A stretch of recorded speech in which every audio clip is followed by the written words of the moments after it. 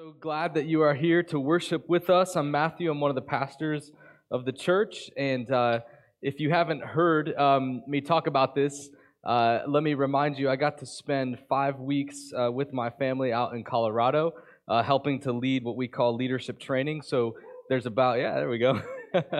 There's about 120 college students from about 10 or 15 different campuses like ours, churches like ours on college campuses. And we have 20 students from BGSU who are out there getting trained on what it means and what it looks like to be a leader for Jesus and His kingdom. And so that's super exciting. And so I got to go out there, and I've been thinking about the students because I think today they leave to head home, or tomorrow. Sometime in the next few days, they are coming back to wherever they are, and then a lot of them will be joining us at the Blitz conference that you heard Brian talking about.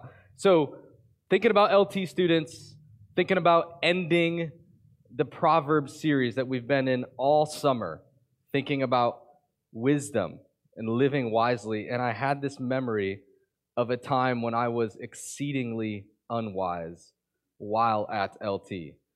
So one of the first things they tell you when you get to Colorado and you sit through the orientations from the YMCA of the Rockies, which is our partner, our host while we're out there, is animal safety, how to interact appropriately with wildlife.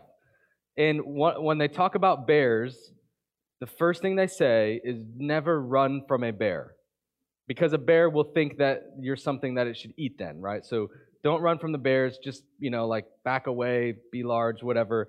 And so I went on a walk, went to go spend time with the Lord one day, didn't tell anyone where I was going, no one on the planet knew where I was.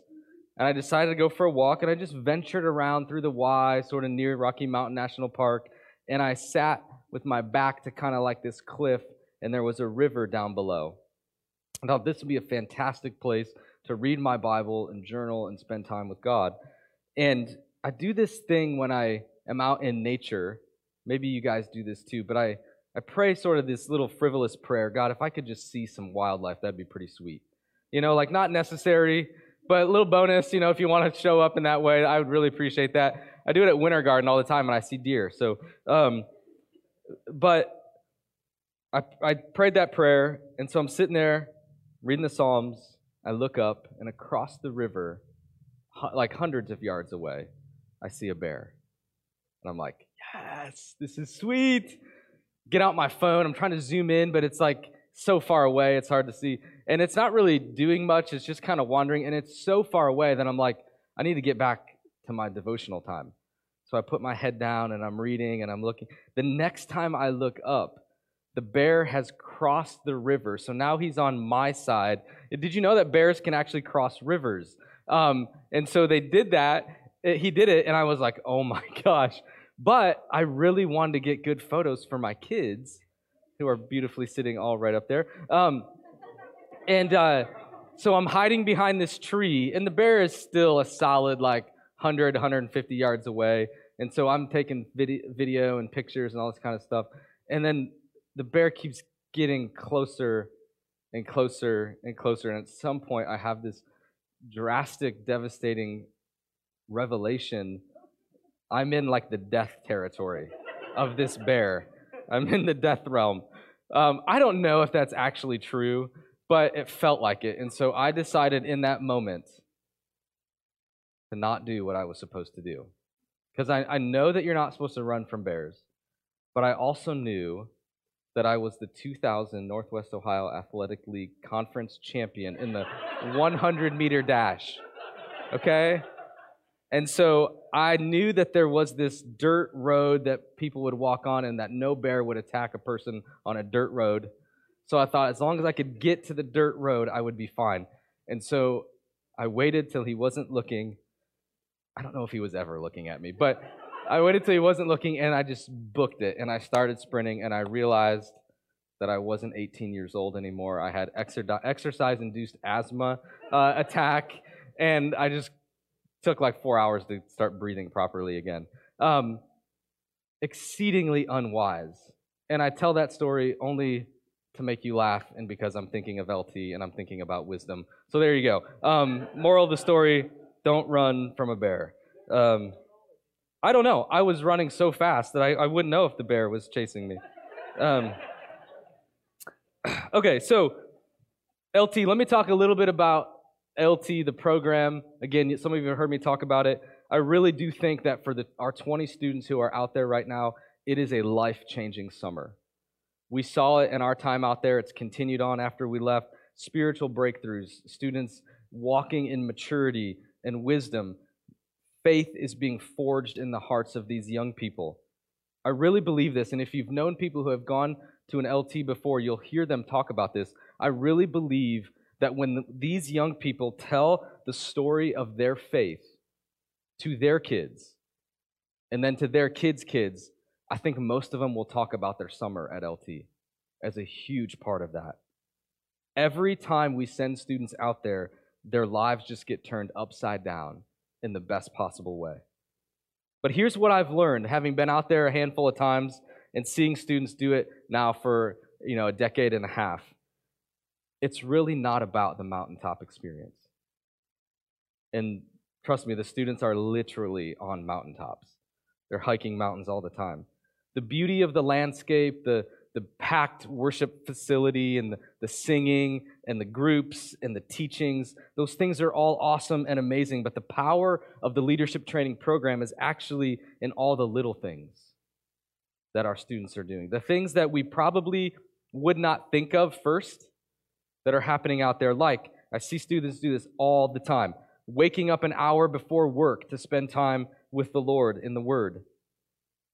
The decision to each day have a servant's heart when they're working gloriously unglamorous jobs.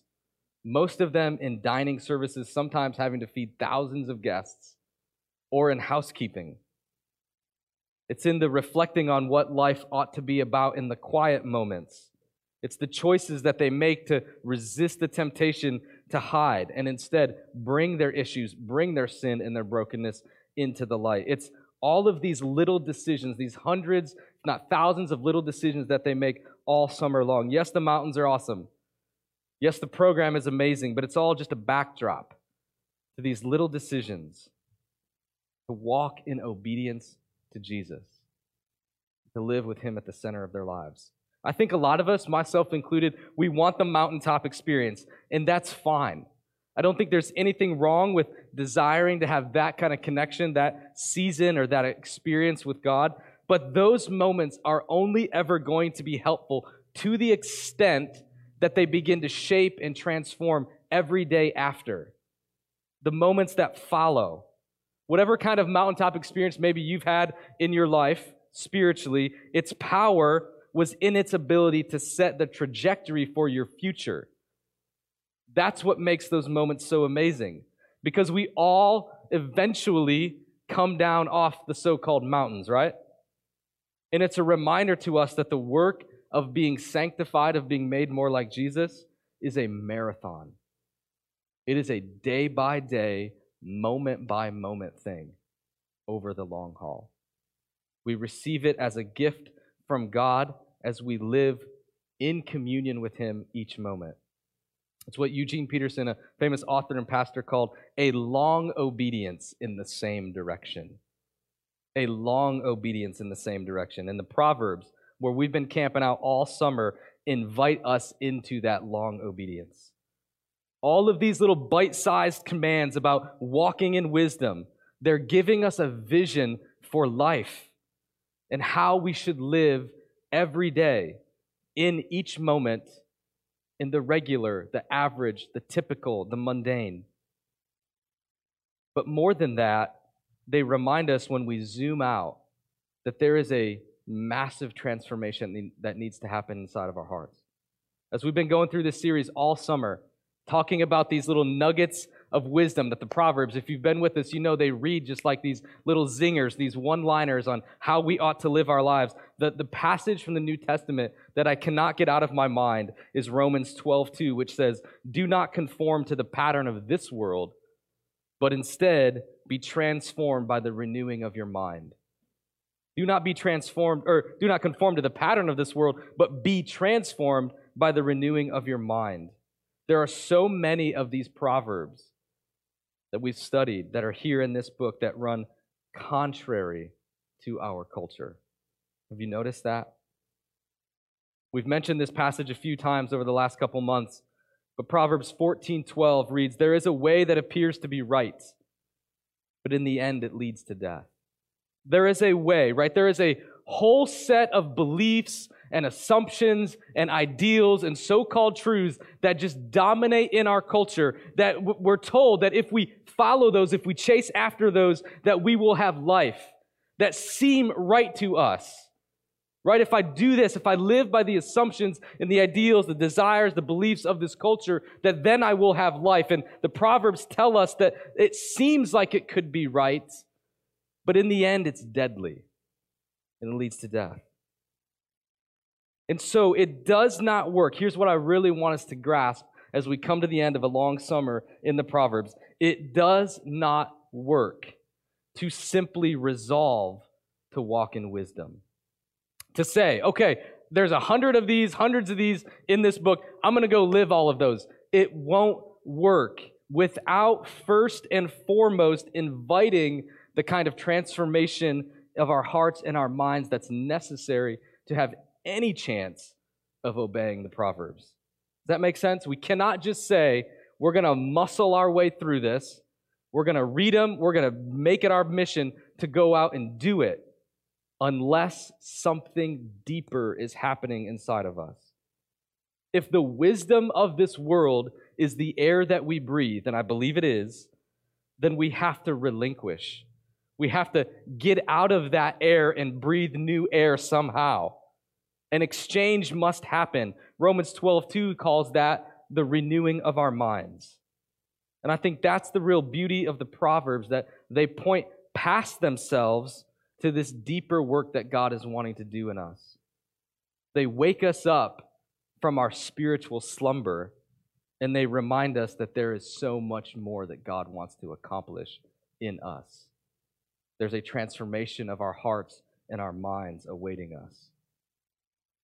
As we wrap up a whole summer in this book, we are reminded afresh that to walk with God in this life means that we have to embrace this renewal.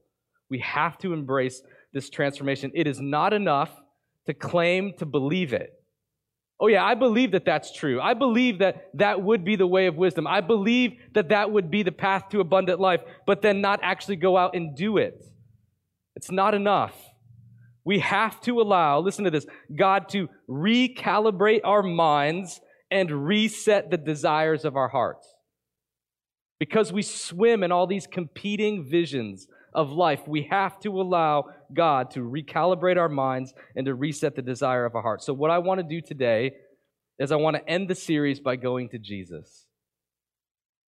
I want to end with the words of Jesus to a part in the Scriptures in the New Testament where His words read like the Proverbs, where what comes out of His mouth sounds like the Proverbs. And of course, Jesus would have been saturated in the knowledge of the Proverbs and all of what we call the Old Testament. They're these short statements that pack a punch, and they offer us a vision of a life well lived. Now, I want to go to Jesus for two reasons. Number one, all of Scripture points to Jesus. Everything. Remember on that road to Emmaus, Jesus is walking with those men. They don't know who He is, and He explains to them how everything that they've encountered, the people of God throughout all of history, is pointing to Him. And so ultimately, as we read the Proverbs, we read with an eye to Jesus, who lived the Proverbs perfectly. The second reason is because I think we will find in His words that same invitation that we find in the Proverbs to renew our minds. And so turn with me, we're going to go to the Beatitudes in Matthew chapter 5, the blessed R's. The promise of the Proverbs is that fullness of life is found when we walk in wisdom. The Beatitudes stand on that same conviction. Fullness of life is found when we walk in wisdom. So Matthew chapter 5, I'm going to start in verse 1 and read down through verse 10. Now when Jesus saw the crowds, He went up on a mountainside and sat down. His disciples came to Him, and He began to teach them. And He said, "Blessed are the poor in spirit, for theirs is the kingdom of heaven. Blessed are those who mourn, for they will be comforted. Blessed are the meek, for they will inherit the earth. Blessed are those who hunger and thirst for righteousness, for they will be filled. Blessed are the merciful, for they will be shown mercy. Blessed are the pure in heart, for they will see God. Blessed are the peacemakers, for they will be called children of God. Blessed are those who are persecuted because of righteousness, for theirs is the kingdom of heaven. Guys, this is the vision of a life transformed by God. To define blessing in this way is the vision of a life well lived. The Beatitudes are not like this list of commands that we follow to get into the kingdom. The Beatitudes are a vision, a picture of what happens to us when we live in the kingdom. It's a picture of what happens, the kind of transformation that the Holy Spirit works in us, that we start to reorder and redefine and recalibrate ourselves, and this is what happens. And what I want to do is I want to look at each of those little blessed R's, and I want to pay close attention to how the vision set there contrasts with the wisdom of our world. And I want us to listen for the invitation from Jesus to rethink, to renew, to redefine. Verse 3, blessed are the poor in spirit, for theirs is the kingdom of heaven. Our world tells us to boast in who we are and what we have. Jesus invites us to remember that we are bankrupt outside of Him, that we bring nothing into this world, that we leave with nothing, that all that we have is a grace from Him. We lay no claim to our own maturity, to our own salvation, to anything outside of Him. To be poor in spirit means to be desperate, always in need of God. And that runs so contrary to our world, right? Our world of self-assurance. No one wants to admit their need, right? It's seen as weakness. We run in the opposite directions. We say, look at me, look at who I am, look at what I have. But Jesus says that the defining characteristic, all the ones that follow hang on this one. This is the centerpiece. Jesus says the defining characteristic of a disciple is to be humble and needy and desperate for Him. I think of what we talked about, I think early on in this series, Proverbs 3, trust in the Lord with all your heart and lean not on your own understanding. Verse 4, blessed are those who mourn, for they will be comforted, right? Our world tells us, escape. Arrange your life. Manufacture your life so that there is no pain, no suffering. Jesus invites us to find Him in the pain that will inevitably come, in the struggle, in the suffering. Pain is too awkward in our world, right? Makes us too vulnerable. It's best to avoid it. And when we cannot avoid it, we find stuff to medicate. Sometimes that stuff is really good stuff, and it looks on the outside like really moral and religious and godly, but what's happening is we are hiding, we are avoiding, we are medicating our pain. Sometimes we just run to things that we know in our heart of hearts are evil and wrong. The promise of Jesus here is astounding. He says, it is in the pain that we experience Him. And because for the disciple of Jesus, what we want more than anything is Him, we remain, we stay, we endure so that we get Him. Think of Proverbs 17:3, the crucible for silver and the furnace for gold, but the Lord tests the heart. Think about a furnace, right? Think about the crucible. Things are being bent and shaped, and it'd be a painful experience, right? And that is what the Lord is doing in our lives, through our struggles, through our pain. He is shaping us and molding us. The world says run. Jesus says remain. Verse 5, blessed are the meek, for they will inherit the earth. What does our world tell us? Be impressive. Make a name for yourself. Boast. Jesus invites us to forget about ourselves. Not to belittle ourselves, but to just forget about ourselves. To be focused on Him and to be focused on others. World says, make a name for yourself. Stand out. Grab as much attention as you can. Right? That is the air that we breathe. Jesus says, listen, I am gentle and lowly in heart. Be like me. Follow me, and you will become gentle and lowly. Verse 6, blessed are those who hunger and thirst for righteousness, for they will be filled. Our world tells us, chase after your desires. Name them and claim them. Go get them, right? Whatever you define as fulfilling, as the path to getting to where you want to be, money, perfect job, spouse, social status, whatever it is, name those things and go out and get them, and you'll be satisfied. Jesus says, love the things that I love. Cherish the things that I cherish, and there you will find abundant life.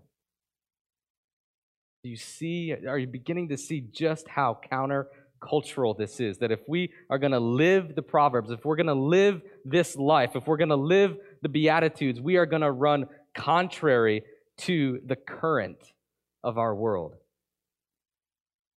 Verse 7, blessed are the merciful, for they will be shown mercy. Our world tells us what? Get even. Jesus invites us to forgive and forget. Verse 8, blessed are the pure in heart, for they will see God. Our world tells us whatever it is, you can just fake it. Just fake your way through it. And Jesus says, no, you can't fake it. I'm trying to create in you a purity, an integrity, an honesty. Verse 9, blessed are the peacemakers, for they will be called children of God. Our world tells us, take a side and find the enemy and destroy them. Pick a side. And I'm not saying that we shouldn't be people of conviction. I'm just saying what happens is we demonize, we villainize, we take a side, find an enemy, and we make it our mission to destroy them. Jesus invites us to love everyone and to fight for peace. And I'm not sure that there's a more pressing and pertinent character quality needed in the church today than this. Because in our zeal in the church, in our zeal for truth, we have forgotten to love like the one who is himself truth. We have forgotten to love like the one who is himself truth. Verse 10, blessed are those who are persecuted because of righteousness, for theirs is the kingdom of heaven. Our world tells us what? Suffering, especially suffering for your faith, is a total waste. Don't do that with your life. Jesus invites us to see it as the highest honor, to suffer for him. I can't help when I read the Proverbs, when I go to the Beatitudes, I come to the end and I just think there is something enormous that needs to happen inside of me if I have any hope to live this way. If I have any hope to define life this way, something huge has to happen, right? We come and we realize that Christianity is so much more than intellectually agreeing with some theological claims. That this long obedience that we are being called into will last our entire lifetime. And that God wants to transform us. This definition of life is life. And it's life because it's the life of Jesus himself.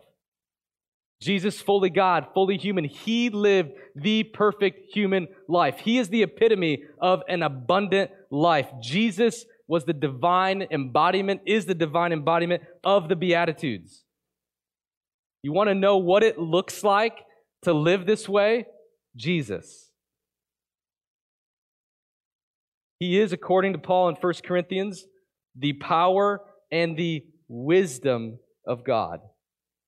All the Proverbs, the obedience, the faithfulness, the honoring of all the Proverbs are swallowed up in the life of Jesus. To want to live with this vision of life is to want Jesus. And the only way that we will do it is if we treasure him above all else. You guys know this, right? We are not driven by what we know. We are driven by what we love. That's why you can have in the church people who know a lot of stuff, who can quote theology, who can quote their Bibles, right? Who lead Sunday school classes, who have had ministry experiences. They know a ton of stuff, but their lives don't reflect the life of Jesus. They lack the character. Sometimes in their sin, they leave a path of destruction behind them. We are not driven by what we know, we are driven by what we love. Psalm 73:25 says, "Whom have I in heaven but you? And earth has nothing I desire besides you." There is no way, and again, this is what I'm wanting us to really grasp at the end of a whole summer in Proverbs. There is no muscling your way into this kind of transformation. There is no vowing to make a personal decision to live with a renewed mind in your own power. It only happens when we fix our eyes on Jesus. When we trust in our minds and in our hearts that what he wants for us is life. Hebrews 12:2 says that we will run the race with perseverance when our eyes are fixed on him. Day after day, in the moments, the hundreds, the thousands of moments and decisions and opportunities and the things that life throws at us, if we fix our eyes on Jesus and we ask the Holy Spirit to guide and to direct us, that's our only hope. The question that I want us to wrestle with as we walk out of here today is, when we see this vision of life, this definition of an abundant life, of a life of wisdom and joy set out in the Proverbs and then embodied in Jesus' life and in his teaching, do we see this vision of life as a threat to our joy or as the only way to it? I mean, honestly, take an inventory, take an assessment, take the next few hours, take this upcoming week and really wrestle with that. You look through the Proverbs and how they define what life is and what abundance is. You look at Jesus here in the Sermon on the Mount and the Beatitudes, and you ask yourself, do I see that as a threat? Like, if I were to live this way, I don't want anything to do with that. Or do you see it as the only way to life? The difference in how we'll answer that question is where our eyes are looking. If we're looking around, if we're chasing the things of this world, right, we're going to see it as a threat. But if we are fixed on Jesus, if our eyes are on him, if we're asking with him, if we're being poor in spirit and we're asking, pleading, God, give me, and by the power of the Holy Spirit, the ability to see Jesus. Because here it is. This is the ball game. When our eyes are fixed on Jesus, when we see him, we want him. When we see him, we want him. We want to live for him. I want to end with this because I think it's really important. There's a way of hearing a teaching like this that would actually cause you to disobey and dishonor everything I just said, everything that's in the Beatitudes. There's a way of hearing, well, Jesus invites us to this, but the world says this, or Jesus said this and the world says this. There's a way of hearing that will actually end up making you arrogant and self-righteous and the kind of person that nobody wants to be around. May that not be so of us, right?